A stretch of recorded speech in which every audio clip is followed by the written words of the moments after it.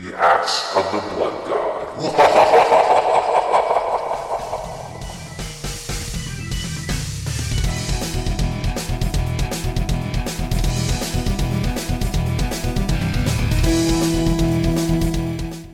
Welcome to another episode of Axe of the Blood God, US Gamer's official RPG podcast. I'm your host, Kat Bailey, and with me, as always, my lovely co-host, Nadia Oxford. Hello, Kat. It's great to have you back. I told everyone you were dead, but no, you're alive. It was all an elaborate ruse. You're okay. I heard that some usurper came in and took over the podcast while I was away. Boy, did he ever. A couple of usurpers, actually. We had Anthony John Agnello, and we had John Learned, which was a lot of fun, actually, to be completely honest with you.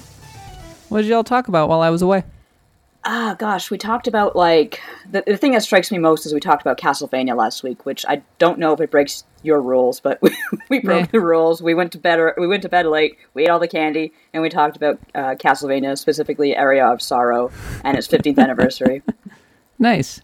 Yeah, I don't know. I don't care. Like, we've broken the rules before on this podcast. I mean, we've talked about Zelda on this podcast. We have, very much. There are times where it's just like, I want to talk about this game. I'm going to talk about this game. I don't care. I feel like I think we talked about Metal Gear Solid at one point on this podcast, just because we wanted to. Yeah. Because I had just gotten back from playing it, and I was just like, I don't want to talk about it, and don't have any other podcasts to talk about it, so I'm going to talk about it here. So deal with it. But we do because we're adults. Yes. I was in Morocco for 10 days, and I was in the UK for a few days before that. Got horrifically ill when I got back from Morocco. Ooh. Just now getting over that illness, but I'm okay now. Oh, that's okay good. Now. That's good. I'm going to be able to get through the podcast, but yeah, Morocco, very interesting place. Strongly recommend it if you can ever go. Food is not so great, but then again, I don't eat meat. Don't eat the food. Yeah, I don't eat meat, which is kind of the problem. I feel like so much of the best food there is probably meat-based. Yeah, what kind of, like, gosh, would they eat a lot of, like, lamb and stuff? Because I love lamb so much. Oh, yeah, they eat a lot of lamb. Yeah, I could almost hear Nadia drooling through drooling on the mic. microphone. She's just like, oh, yeah. We had a lot of couscous, and we had a thing called tagine, which is these vegetables with kind of this Moroccan spice palette, and frankly, it's a little bland, but they had this really good soup called harira. Oh, I love soup. What was in the soup? I was like kind of a lentil soup with some okay spices. It's very basic food for the most part, so yeah. But anyway, we rode the train from Fez to Casablanca to Marrakesh and saw the deserts, and we did not ride a camel. I was actually going to ask you, why did you decide to go to Morocco? What spurred the decision? Well, it's kind of my goal to get a new country every year, and I think that if you can travel, you should. It's a belief of mine, and I'm lucky enough to have the means and the health to be able to travel.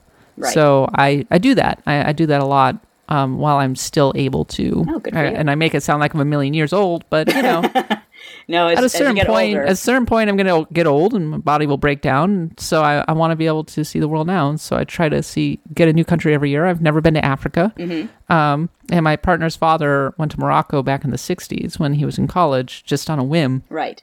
And so I think Morocco was always kind of like, it was always just a thing where it's like, we're going to go to Morocco. We're going to see what he saw. And we saw a lot of bags. Bags hanging on hooks in markets. Because there are two things that Morocco is known for is metalworking and leather. And yeah, that's pretty cool though. I actually really want to go to like where my ancestors come from. I want to go to Ireland. I want to go to Hungary. But I'm just going to sit here for now and podcast.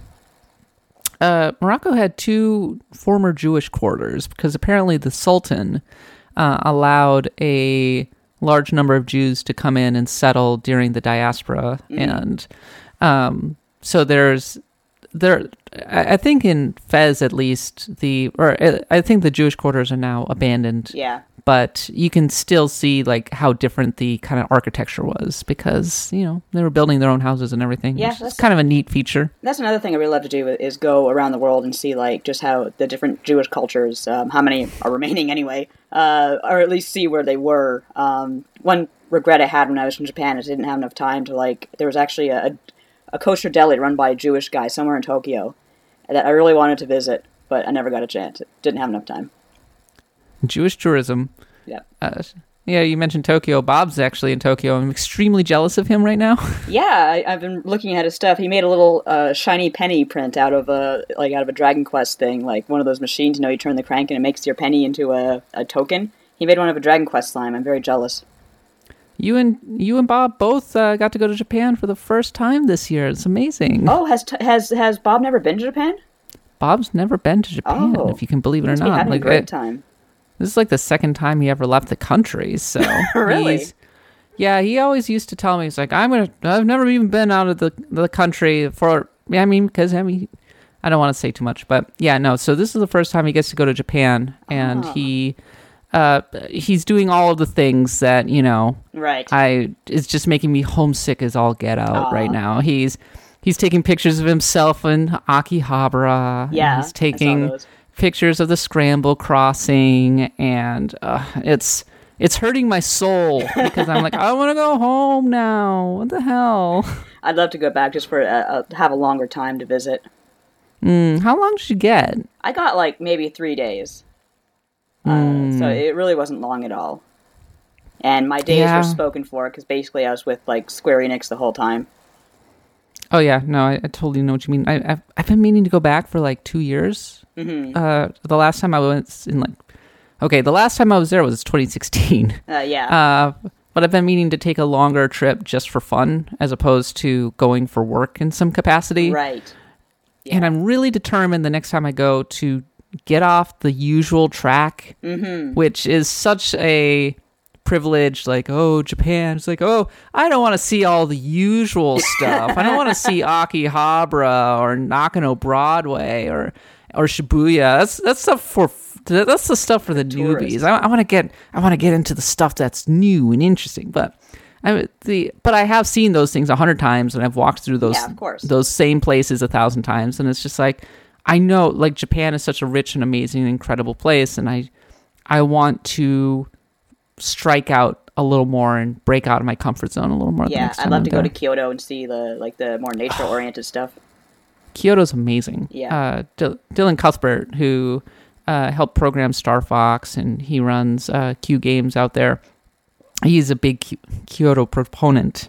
Right. And he'll talk your ear off about how much better Kyoto is than Tokyo. It's kind of the difference between, well, frankly, it's the difference between, say, San Francisco and London. Right. Right?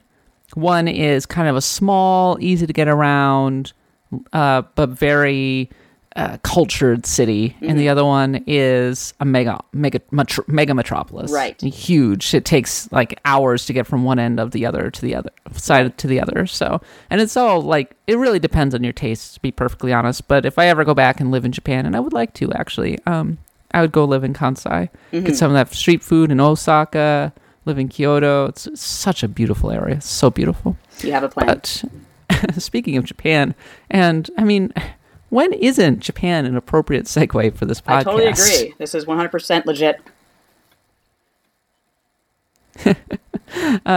So yeah, we're going to talk about Kingdom Hearts 3, which was finally shown.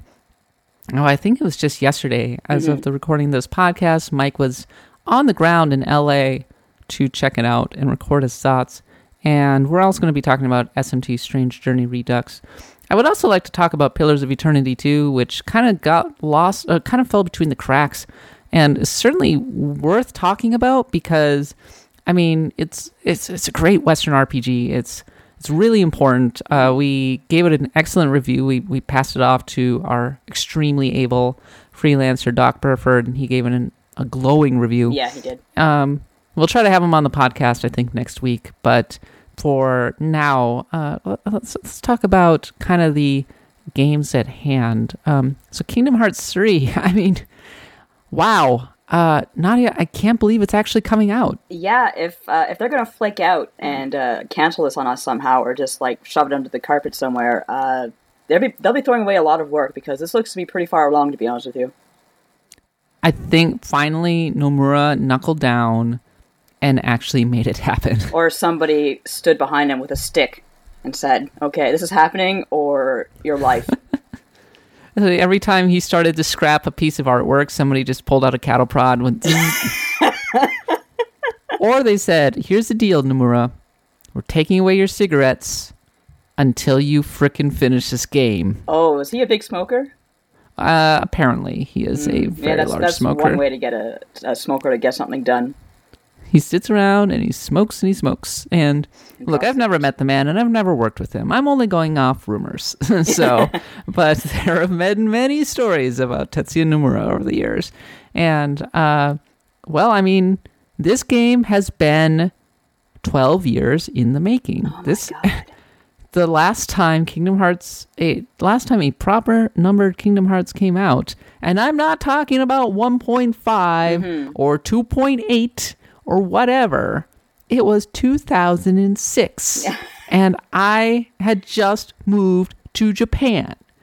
That's a long time. A long time. I think on the other podcast, when we still had it, RIP, I asked Katie, were you in like middle school when Kingdom Hearts 2 was a thing? And she did the math, and yes, she was, apparently. Yeah, okay, so Katie was certifiably a baby. Yep. I'm pretty sure Hiron wasn't born yet. Probably not. And Hiron's our guides writer, and we goof on him for being very much the baby of the staff. But Kingdom Hearts 2, it just came out so long ago, and there was that gap, right? Do you remember this gap? And then there was the announcement that there were games coming out for the DS and the Vita. Yes. Or not the Vita, the PSP. The PSP, yep. This was how long ago it was. It was before the Vita. It was that other system that was actually much more successful than the Vita, the PSP. And it was like, what was it? There was Kingdom Hearts 358 over 2 days. Or something. Birth by Sleep, I think, was on the PSP, and... Yes. And then there was another one for the DS, and forgive me, was it Dream Drop Distance? Or was that yes, the 3DS? Dream Drop Distance came out for the 3DS. Okay. Jesus. Because it was the 3Ds, Dream Drop Distance. Oh, I learned a thing here. Okay. Huh. Yes. And that had Neku from The World Ends With You. Oh, really? Oh, that's right. Okay. I remember, I don't know if you pay attention or watch Johnny Versus, but it's a series I like a lot on YouTube, and he actually went through all the Kingdom Hearts games, and one by one, and you kind of see him losing his patience as he goes on with the story. But yeah, I remember now that Neku was in that game. Yeah. So, so all of this was understood as kind of being a bridge to Kingdom Hearts 3, and I think that there have been Kingdom Hearts 3 rumors and wanting Kingdom Hearts 3 and desperately waiting for Kingdom Hearts 3 as long as I've been in the games press. And I've been in the games press for almost 10 years at this point. Yeah. No, I have been in the games press for 10 years at this point. It's the same with me, because I remember, I started around 2004 is when I really started to get into it. So, yep. This reminds me of the whole Final Fantasy 15 thing, right? Oh, yes. A game that literally had to be taken away from Nomura, I assume. Well, in any case, it went to a different director because Nomura no longer had time for it, and they basically had to scrap a large chunk of it and pretty much make a new game based on kind of what was there, and tried to cobble together something really fast in time to finally get it out, and that's a whole different podcast. But Tetsuya Nomura, but then to his credit, Nomura sat down. I was like, I'm going to finish Kingdom Hearts 3, and also I have Final Fantasy 7 Remake on my table, and I got too many projects. Yeah, he kind of does. Stop giving the man too many projects, Square Enix. Stop giving him. Yeah, you should probably let him finish one thing at a time, and make sure he finishes those things like within a reasonable time frame, and we're not all getting old and having grandchildren by the time we're going to be playing Final Fantasy 7 Remake. I mean, it's too late. I'm already 70 years old. I'm no longer able to travel. Kingdom Hearts 3. Hi, we're from the future. Yes, so future me just came in through the transporter and said, it's all a lie.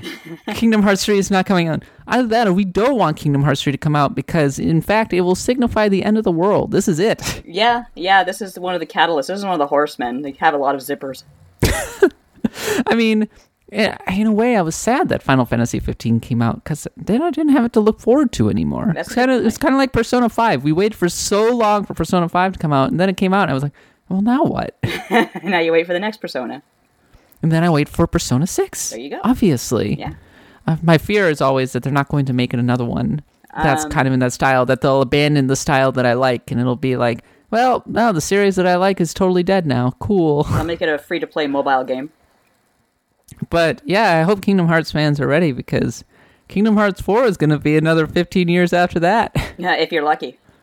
I'm thinking Yeah, more if you're than 20 lucky. years. Yeah, but finally Kingdom Hearts 3, it's here, it's playable. Mike played it. Mike played it. He held it in his hands. He held it. It seems pretty cool for the most part. There are two sections. He was saying the first and the shorter of the two is Olympus, Again. the world of Disney's Hercules. Why are we going back to Hercules? Because, I guess. I guess so. Okay, so the only reason, so when the original Kingdom Hearts came out in 2001, I think Hercules was pretty new. Hercules was very new at that point, yes. It might have come out in 2000, I want to say. Yeah. Yeah. And it was kind of one of the last of the, the golden age of Disney. Yeah, right? you're right. Oh, God, no, Yeah. It was before 2000, because I remember I used part of it for an anime music video I made in school. Yeah. I know it doesn't officially bless. make it anime, but there was a lot of anime mixed up in there, too. Oh, bless. You actually made... That reminds me, when I was in Morocco, this is just an aside, we were staying in a riad in Marrakesh, and there was this caretaker kind of host who was just a living caretaker. And we were sitting and having mint tea. Mint tea is I like love one mint of the main drinks of Morocco. Rot your teeth right out of your head. It's just sugar and mint and hot water, but it's delicious. Yeah. Oh, it's so good. And we hear the familiar streams of "I tried so hard, I got so far," and we're like, "What? Is it 2000? Holy crap!" Yeah, so apparently, we found one of the only remaining Linkin Park bands. Aww. The backdrop of so many anime music videos from over the years. It was incredible. Linkin Park was anime music videos back in the day, but I'm even talking about before then. This is before, like, I used an actual analog editing suite. I didn't have any computer stuff. Like, my high school had an analog editing suite for some reason. You used to download those AMVs off Kazaa. With a virus or two. Or Kazaa, oh my god, I think my virus was just infected with so many STDs, it wasn't even funny. Or my computer, like my poor laptop, I'm surprised it even ran.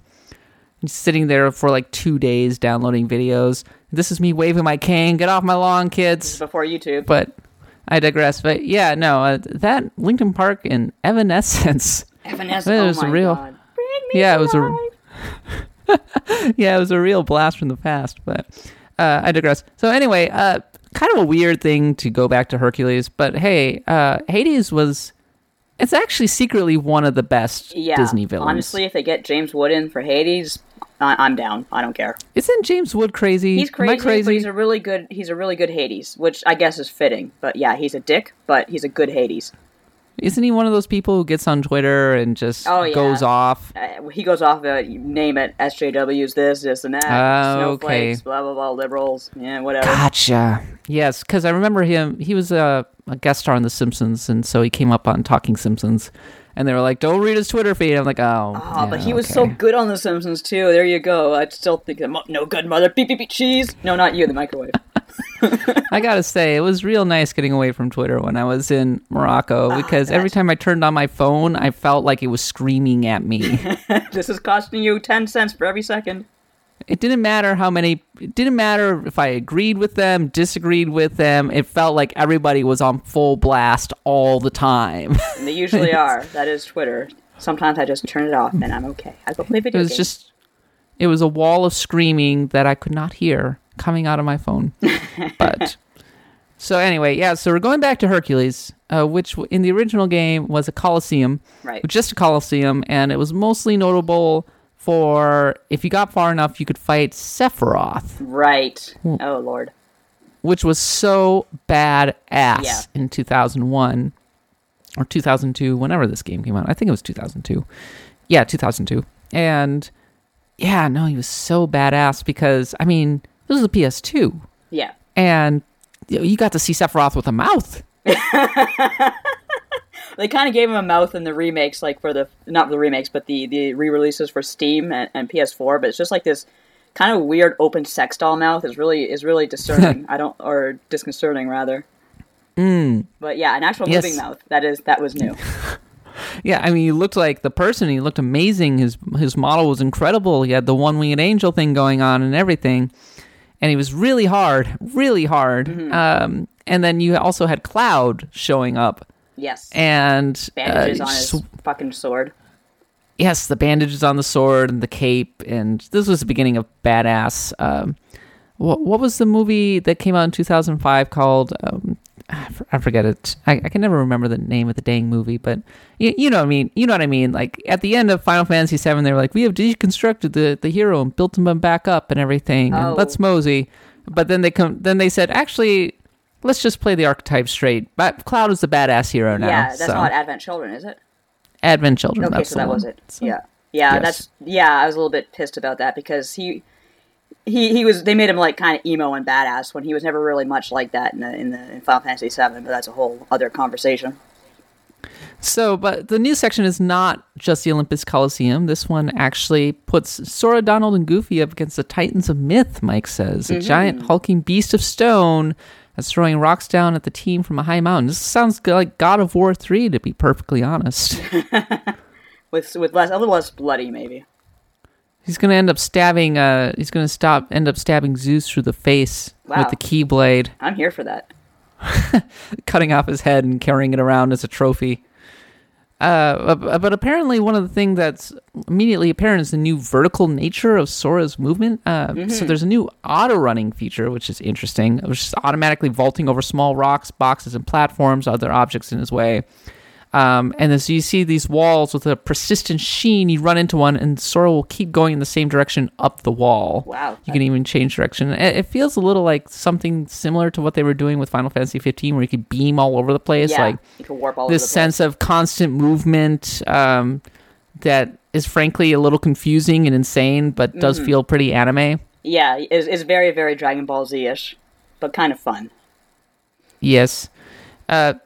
There's a new thing called reaction commands, which is introduced via attractions. And attractions are special attacks that are situational and based on rides from Disney theme parks. Here comes the Dumbo ride. It's going to fall apart under you and kill everything under you. Well, one of them's like Big Magic Mountain, which is based on Big Thunder Mountain Railroad. And it's a mighty flying train that soars around the beast and shoots fireworks at it. Wow.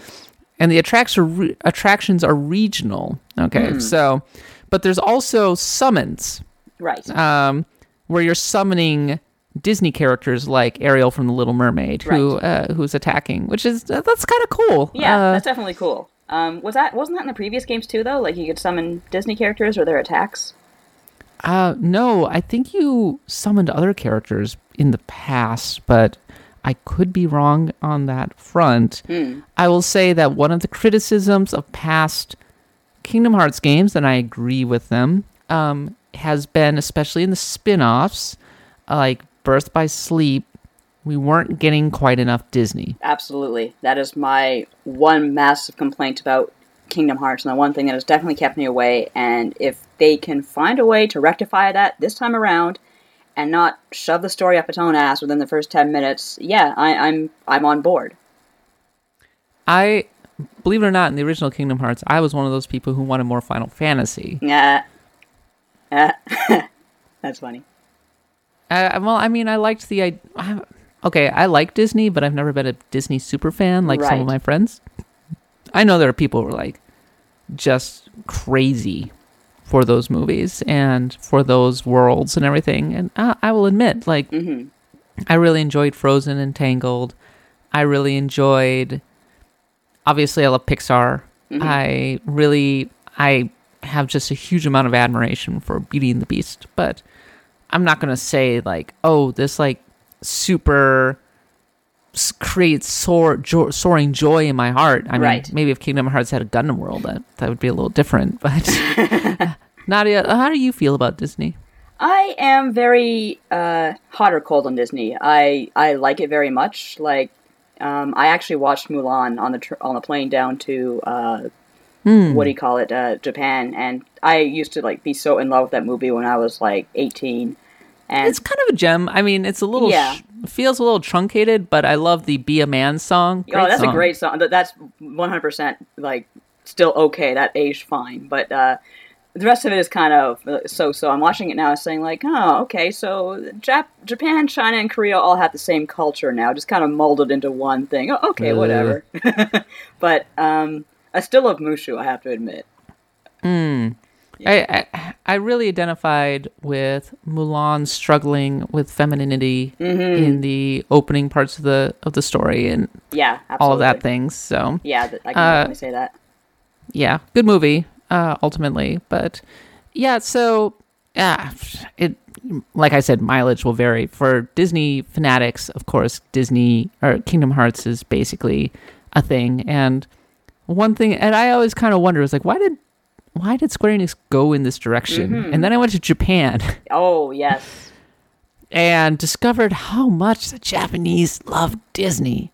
Oh my God. Yeah. They have 2 Disney theme parks near Tokyo, and like it is the primo destination for boys to take girls or any sort of pairing to take to on a romantic getaway to go to Disney Sea or Tokyo Disneyland.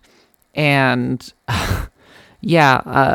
Disney is such a ridiculous thing, and it's such a major selling point. And I remember years ago, oh God, I must have been on Role Players Realm or something. I was basically arguing that Kingdom Hearts was the most major Japanese property that Square Enix had. Like, it had the most mainstream crossover, more so even than Final Fantasy. Yeah. What do you think of that? I feel like that's a good point. I just feel like if it had been less Square Enix and more Disney, then it would have been maybe more of a force in that direction. I am actually very interested to see if Square Enix will be kind of reined in with the story in this kind of post, Disney owns everything age, year of our Disney. I couldn't believe that Leonard Nimoy was in Kingdom Hearts. Who did he play? He played a villain. Oh my God, I forgot about that. I don't know why he would do that, but whatever. Rest in peace, Leonard Nimoy. He's pretty awesome. I don't have a huge problem with the lore. It got a little involved, got a little crazy. I think a lot of people just want the nostalgia ride through the different worlds. Yeah. But I think in some ways, some people have posited that Square Enix was hedging its bets effectively. In case they lost the Disney license, they could keep Kingdom Hearts going. Right. Yeah, I've heard that, and that it definitely checks out. Although it's kind of funny how with the handheld versions of the game, it kind of got less Disney and more Square Enix when everything was secured by that point. Yeah. So the second part of the demo is much longer, and it's the Toy Story side. The one that we've known about forever since we saw the demo. And I remember seeing that demo and thinking, oh my God, finally we've arrived. Like, this looks like a 1995 CG film. This is great. We've come full circle. At last, the promise of the PS2 is realized. Apparently Rex, the T-Rex, is a fan of Sora because a version of Sora is named Yozora, and he's the hero of a best-selling video game in the Toy Story universe. So this is all getting very meta. That is a little bit meta. Yeah. So you can run around in Andy's room, and you're fighting Heartless and everything, and yeah, the Wreck-It Ralph arcade game is in Andy's room as well, which I think is pretty neat. The Fix-It Felix Jr. Did you ever play that game? I did actually. It was pretty cute. I love Wreck-It Ralph. So talking about the Disney movies that I liked, I really did enjoy that one very much. Was that a Disney movie? Yeah, it was. It must have been because it's in Kingdom Hearts, right? Everything's Disney. I should just assume everything is Disney at this now. point. Like I said, year of our Disney, 180. I really enjoyed that game or that movie. I liked the twist at the end. Yeah. I wasn't expecting it to lean so hard on the ice cream land with the kart racing and everything. Right. I actually heard, speaking of Japan again and the things they love, I hear that part of the movie in particular was just huge over there. They just love Sugar Crush. I think they just called it like Sweet Racing. Like they didn't Yeah. call it Wreck-It Ralph. They just basically straight up said, no, this is called like Sweet Racing or something like that. And Japan was or like, Sugar okay. Rush. Yeah, Sugar Rush. But so this part of the demo, interestingly, multiple keyblades. So there's the Infinity Badge, Smile Gear, and the Ever After. And the Ever After has a finish, which is Rapunzel's tower is summoned out of the ground, dealing damage to every enemy nearby. Wow. And Mike said that was his keyblade of choice. Yeah, I can understand why. That would fix what ails you. Yeah, right? I like the idea of different keyblades being available that have different finishes. It sounds like the combat, to me, is just take the original hack and slash action of Kingdom Hearts and just turn it up to 15,000, Yeah. basically. Yeah. Right? Yeah. I mean, just don't worry about whether it makes sense. It's just here for the bright, shiny colors and the explode, and you are powering yourself up. And look at all the references, and this is cool. So. Yeah, I think Mike mentioned that they just kind of go like all out with all the shinies this time around. Yeah, so it's not a bad thing necessarily. If you have something, I don't. if you have something as ridiculous as like Disney and SquareSoft, like to begin with, like I guess maybe that was even one of my main Squaresoft. problems with the games to begin with was that it took itself a little too seriously. But And I actually don't mind that the combat is super over the top and crazy. right, Because the combat in the original Kingdom Hearts was pretty boring. Because it was the same stuff over and over again. right, And over the years, they just kept kind of layering on extra stuff. And the point was to make it less rote. right. Because it was just like hack, slash, do some magic, do some dodge, hack, slash, and it got old, Yeah, undeniably. So I guess I feel like the gameplay is so secondary to the overall enjoyment of Kingdom Hearts. What people really want to see is the different Kingdom characters interacting with one another's story. Am I wrong? no, I think you're absolutely right. I could see how that would be a lot of fun, especially in this day and age of everything's crossovers. Yeah. No, Kingdom Hearts fits perfectly in this age of, Avengers Infinity War. Exactly. So there are like multiple different systems, reactions, attractions, the link system, tons going on. It sounds confusing. I'm sure it's not nearly as confusing as it actually is.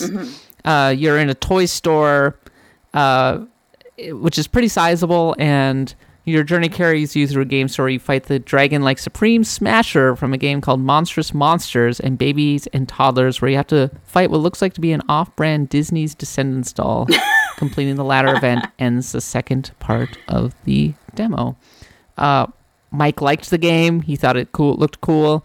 I haven't been able to watch any video of what the game actually looks like in motion, but it looks quite lovely. Yeah, it looks So- very nice. So it's here. It's coming. It's coming out. How does this make you feel inside, Nadia? It makes me feel like anything is possible, and next thing you know, we'll see unicorns running through the streets. Shut up. Yeah, to be perfectly honest, I will play Kingdom Hearts 3 because I have to, but I'm not a big Kingdom Hearts fan. And No. I think I've said this on the podcast. I don't want to be a killjoy. No, absolutely. I think that lots of people like Kingdom Hearts, and I think that that's great, actually. And I think there's a lot to like the series. It going all the way back to 2002 when I played it for the first time on the PS2. It never really tickled my fancy. It lost me at the Tarzan section. The original game lost me at the Tarzan level, which was dense and kind of boring to look at, Right. and it just really didn't do it for me. And then years later, I got a PS2 and another copy, and I tried it again. Failed. My partner started playing it, and she got as far as Monstro, and I was always so let down by how the execution of it, because it was just a succession of really bland multicolored chambers finishing with you finding Monstro's heart, and I was just like, this could have been done so much better. Yeah, yeah. I didn't like this section. So give me a good old turn-based RPG any day of the week. That's just me. Well, But I did love I loved seeing Selphie in the Final Fantasy X crew on the beach. I loved the random appearance of oh God, I can't remember. One of the cooler characters from who's from Final Fantasy X making an appearance in Hades. Yeah, you know who I'm talking about with the hood and the sunglasses. Yeah, that dude. I know his name starts with a Z, but I can't remember the rest of it. A Z. This is how we know that Nadia is Canadian. Apologies. But it's going to be the end of an era. I know Katie's going to be very happy. Katie's going to be very happy until she probably plays it and it's not going to live up to her expectations. She's going to be sad. I don't know. She seems pretty sanguine about Kingdom Hearts these days. Like, she's not like full fangirl or anything. Right. She's not like I'm so invested in the Kingdom Hearts universe. I love Kingdom Hearts, etc. She's like, no, whatever. I am totally down with. I'm down with it. I understand its limitations. It's kind of silly. It was a thing that I grew up with, right, but at the same time, I think things that you grow up with are powerful, right? Yeah, absolutely. And I'm like you with the series. I don't despise it. I don't hate it by any means, and I'll give it a try. I'm really hoping that the story I can follow it, not having played much of the previous games. So. I'm just relieved that we're done with the teases because the teases go back so they far. Go back forever. We were teasing it in like Birth by Sleep. Yep. We were teasing it like I think it was last year. The Kingdom Hearts, God, was it 2.8? I think it was called 2.8. Came out and it had the Dream Drop distance, and then it had an extra thing that had one of the Birth by Sleep characters, and then they had a hands-off tech demo that was basically teasing a large portion of Kingdom Hearts 3. Right. And we've seen so many teasers over the years about the technology or story elements or whatever they were working on it for it. So thank God it's finally coming now out. we can start over again with a bunch of like 3.1, 3.2, 3.3. Just keep on going down the line until we get to 4. I'm going to say a nice thing about Kingdom Hearts now. Mm-hmm. And that nice thing is, unlike Final Fantasy, you can play all of the Kingdom Hearts on one system. That is true. Which is the PlayStation 4. They released all of them, all the handheld games, all of the console games, Chain of Memories, you name it. It's all there on the PS4. So you can enjoy all of it if you want. That's great. Why the hell are not all of the Final Fantasies like this? I know. Why? Right? Like, God, at least give me, like, the ones that are less accessible now, like, you know, say 1 through 6 or 1 through 7. I don't care. Just a nice collection, a nice Final Fantasy collection. I know that porting a game to a system is not an easy thing. And if you just take the PSN games and drop them onto a disc, people are going to get all mad. Yeah. Maybe. I don't know. But if you give me the original console versions that are reasonably translated to the PS4, and you include like Final Fantasy X, Final Fantasy XII, Final Fantasy 15, maybe, that's a heck of a collection. Yeah. And it feels like a missed opportunity because it feels like so much of the work is already done. I agree. 9 got ported out to the PS4. Am I wrong? It's on the PS4. Yeah, that's what I played it on. It was great. I enjoyed it. 7 and 8. I know 7's on is on PSN. Yeah. It has like various things, and it's like the PC port. Yeah. Come on, guys. Come on. Do right by the fans for a change and release the Final Fantasy Anniversary Collection. Kingdom Hearts has you beat on that front. Yep, absolutely.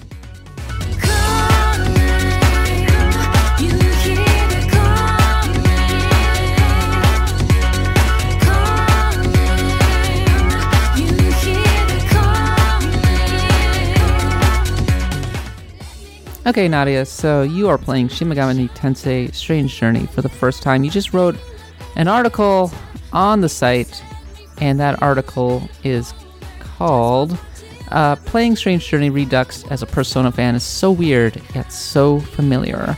And I was wondering if you could kind of give me a rundown of what the main thrust of that article is.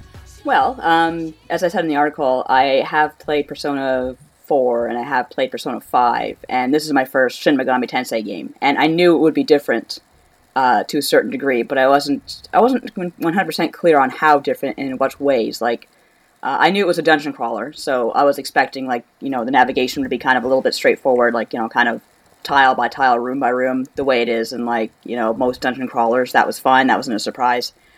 The thing that surprised me, I suppose, is that it's less about fighting with your human allies, which is what Persona is about, more about fighting with demons. And the demons are, I think, a lot more disposable for that reason, because you have to stay one step ahead.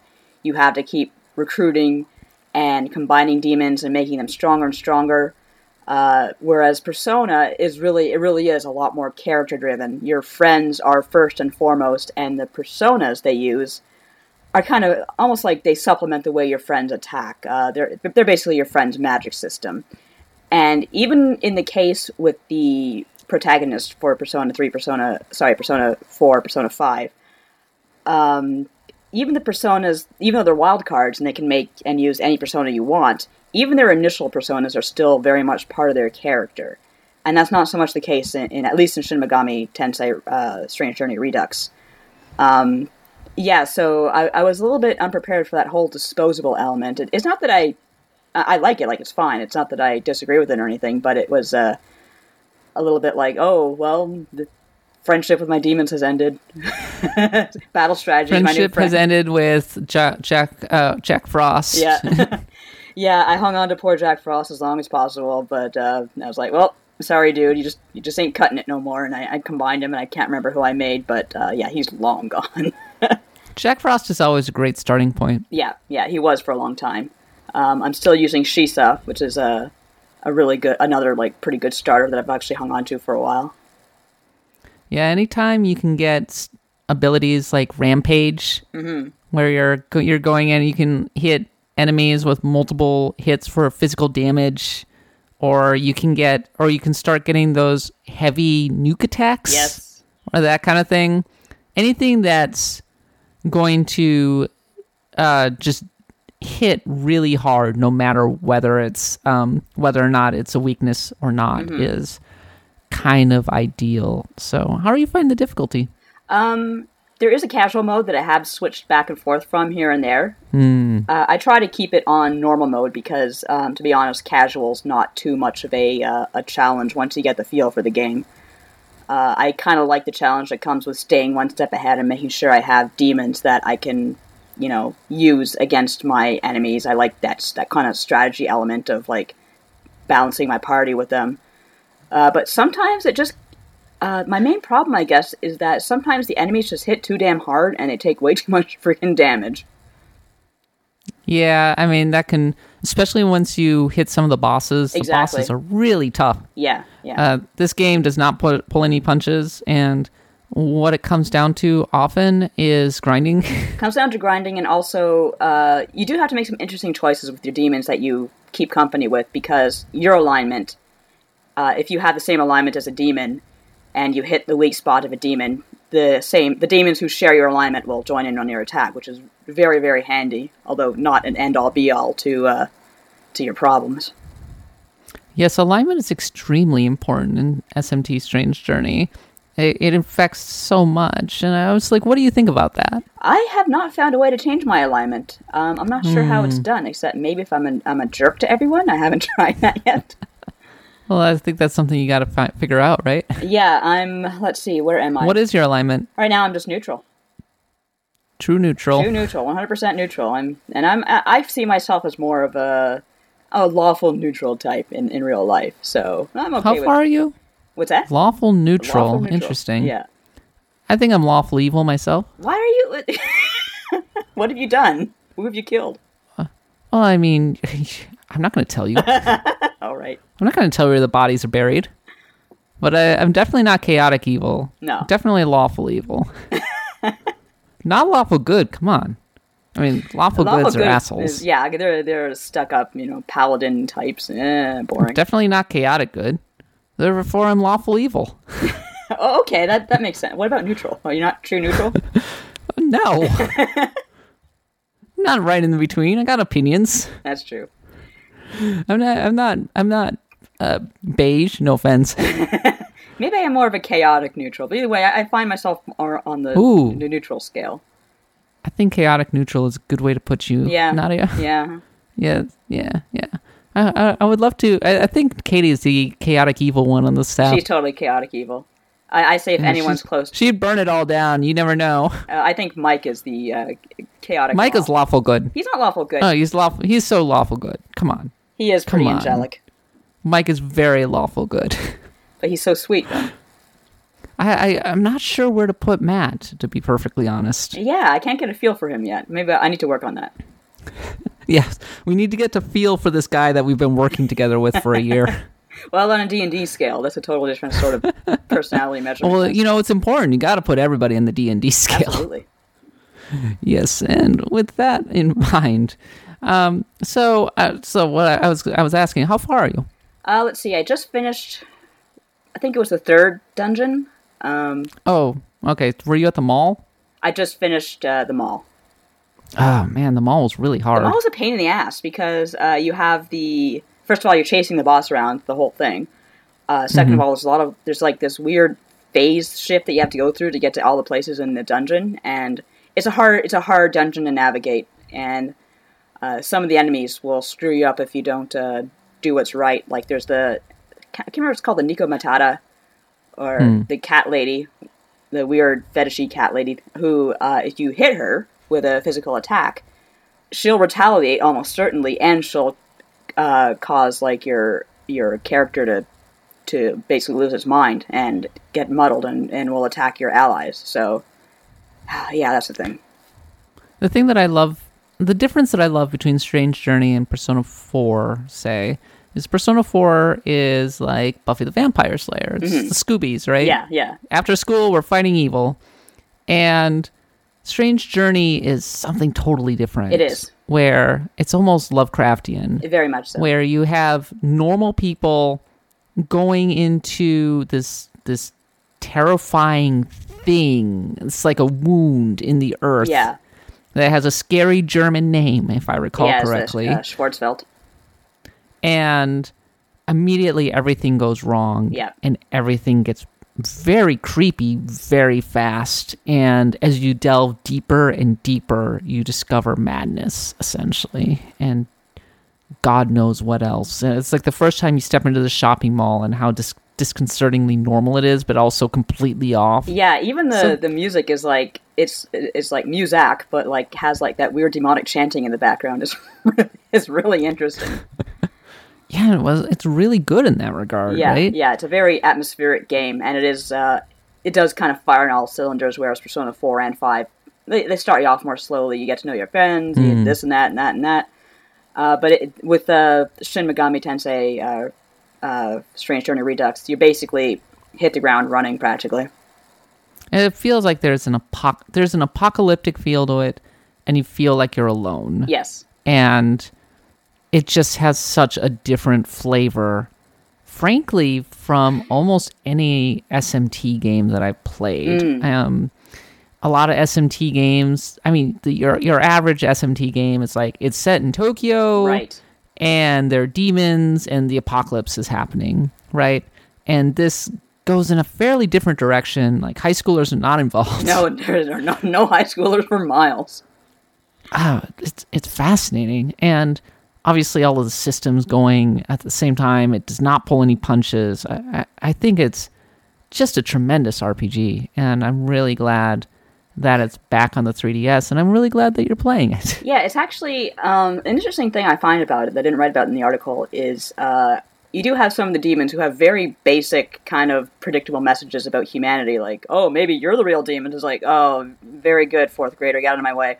But you also have this, the thing that keeps it interesting for me is, number one, there's this angel following you around, and you don't know what his motives are, but he's influencing one of your crew members who has had like really traumatic experiences at the hands of the demons, so she won't have anything to do with demons, which means she won't summon them. So she has an angel on her side who's helping her, and she's very like grateful for that. And on the other side, you have this friend of yours who is like, you know, these angels are bullshit. Like, you know, they're just like all wholly stuck up, you know, one-dimensional, you can't trust them, so you don't know who to trust. That's like, okay, you're in this dark, evil place with no idea who's right and who's wrong.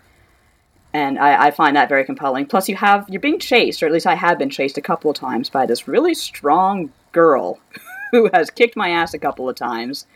And so I don't know what her deal is. So I'm sure I'll find out eventually. SMT Strange Journey was the first SMT game where I really got a taste of what SMT is truly all about. Mm-hmm. The first person dungeon crawling, the demon negotiation, that kind of thing. Yeah. After playing Persona 3 and 4. So it was an interesting, very different transition, I think. And there were certainly familiarities to the way that everything worked. But at the same time, like, it's just a completely different feel to everything. It is. So. Can you negotiate with demons in Persona 3? No. Okay, so that same with that in 4. 5 was like right. 5 was my first real taste of demon negotiation, so at least I knew what that was about. I thought that was a cool thing that they brought into Persona 5. They brought in a lot of aspects of the traditional SMT, setting in Tokyo and that kind of thing. With the demon negotiations, I was like, oh, okay, so they brought it a little closer to the kind of the original, the normal series, right. The mainline series. So a lot of people might say Persona is the mainline series at this point. It's been looking that way a little bit. So SMT Strange Journey, we're not going to review it because it's a port, and it's a fairly obscure port, and unfortunately we don't have a lot of time. Yeah.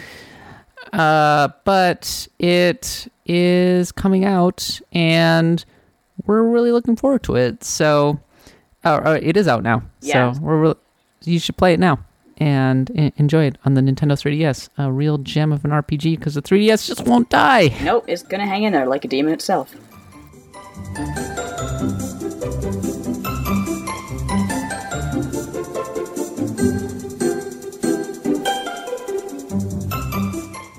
You and Anthony were talking about lots of different stuff, and I'm not entirely sure what.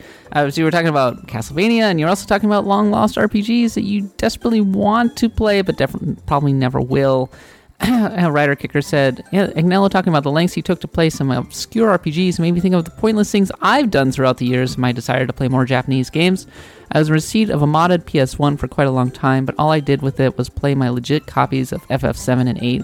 I was told I could play bootleg games, and the only game that wasn't original was a Tony Hawk Pro Skater 2, which was oddly a black disc. It wasn't until, like the late PS2 era, that I bothered to test my PS1's capabilities, and my first purchase was overpaying for Maxwell CDRs at the local Staples instead of going to J&R. Nadia, I said goodbye to my PS2 the other day. Oh no, what did you do with it? I sold it. Really? Why? Yes, it was time. I can't plug it into any of my monitors anymore. Who the hell is buying a PS2? I guess retro collectors. The internet. I mean, that was a stupid question. I sold it as a lot. Uh-huh. I sold it. Well, first of all, it had a wireless Logitech controller. Okay. It had a flip top that I installed myself, so that you could play. Japanese games, and I had a bunch of Japanese games in addition to a couple of Western games, and I was basically saying, if you want a Japanese a PS2 that can play both, here you go. Wow. Somebody was willing to pay $100 for it. Not bad. I felt so melancholy when I said goodbye to it. No, yeah, I would. I'm still hanging on to all my consoles because I gotta have most of them stuffed in a closet somewhere rather than sell them because I'm an idiot. No. I think that at some point I just look at a game and I go, I am never going to play this again. Yeah. I want to, I wish to, but I know in my heart that I have finished this game. I've enjoyed this game. I've gotten everything I want out of it. I've gotten everything I want out of this system. Mm-hmm. And it's time to go. Yeah, and that takes a lot of, that takes a lot of inner strength. I don't care. It takes some inner strength to say goodbye to something like that. It does. If I didn't, I'd still have my PSP, for God's sake. I still have mine. A system that I'm definitely never playing again. Poor PSP. I got my Vita. Yeah. I can get a lot of games on it. There are some games that I miss, but I actually played pretty much all the games I got on my PSP to death. Mm-hmm. I was sad to see it go, but whatever. It happens. One day I will say goodbye to my Vita. Yeah, it happens. But not yet. No, not yet. You gotta hang in there for a Not little yet. bit longer. Monkey Dog POZ says, ever since I learned of their existence, I really wanted to play the Tengai Makio Far East of Eating games. As far as I'm aware, none of them are translated except for Zero, which only came out a few months ago. I haven't given it a try yet, but hearing this discussion is making me think I should jump on that, although Zero seems different from the other mainline games to me. I particularly want to play the spin-off, The Fourth Apocalypse, since it takes place in a satirical fantasy version of 1800s America. Also interesting, and apparently Joe Hisaishi of Ghibli fame did some of the music for the second game. Oh, interesting. I've heard of these games, but I've never played them. yeah. Have you played them? No, I've heard of them like you, but I've never played them. Bobby Watson says, Panzer Dragoon Saga was my white whale for quite some time, but I got to finish it last fall, and it was pretty much as great as everyone says. I love it when somebody says that. Are they wrong? I never played it, so I don't know. I mean, sometimes it's like, oh, everybody says this game's amazing, but in fact it is not amazing, and I'm just going to tell you why. There's actually someone, I won't name names for their protection, but I was at an event with them, and I was on a bus. We were riding to wherever, and he was behind me, and I said, we're talking about, rare games, and he mentioned he had the Saturn. And I said, oh, do you have Panzer Dragoon Saga? And he's like, yes, I do. And I said, is it as good as everyone says? And he just slowly shakes his head. Doesn't say a word. Wow. Yeah. Gasp. Yeah. Okay. Controversy. Well, just send me their address after this podcast so I can go and break their legs. I can't do that. He's such a nice guy. Bobby Watson finishes, by the way, my new white whales are probably the first 4 Sakura Tyson entries, which as far as I know have not been translated. I own all 4, but I can't read Japanese yet, so someday I might get to play them. Funny Color Blue says, Dark Savior for Sega Saturn, back in 96. My friend got it for his birthday. I thought it was the hottest JRPG of all time. From the very beginning of the game, you're escorting some serial-killing monster to Prisoner's Island of some sort, but it escapes. So your very first mission from the get-go is to reach the captain's cabin in 4 minutes in order to trap the monster or something. I failed at that, but then like every battle in the game is like a 2D fighting game with rounds. I only played this game for an extremely brief moment of my life, but I totally remember how cool it was. Fighting games like Street Fighter and Virtua Fighter were huge at the time, so for JRPGs to use them as random battles just blew my mind. And then to put multiple endings on top of that. And yeah, and Max Bebo reminds us that this was at the time, May 13th, which is earlier this week, but RPG Limit Break, which was 7 straight days of RPG speedrunning in support of NAMI, the National Alliance of Mental Illness, and you should go check it out on Twitch. It's already finished, but it should be finished. It was 7 straight days, so it's not done yet. But it will be done by the time of this podcast. Yeah. But you can probably go check out the archived versions at twitch.tv/RPG Limit Break. And so before we finish, these Pokemon leaks, what do you make of them, Nadia? Sorry, you say Pokemon leaks?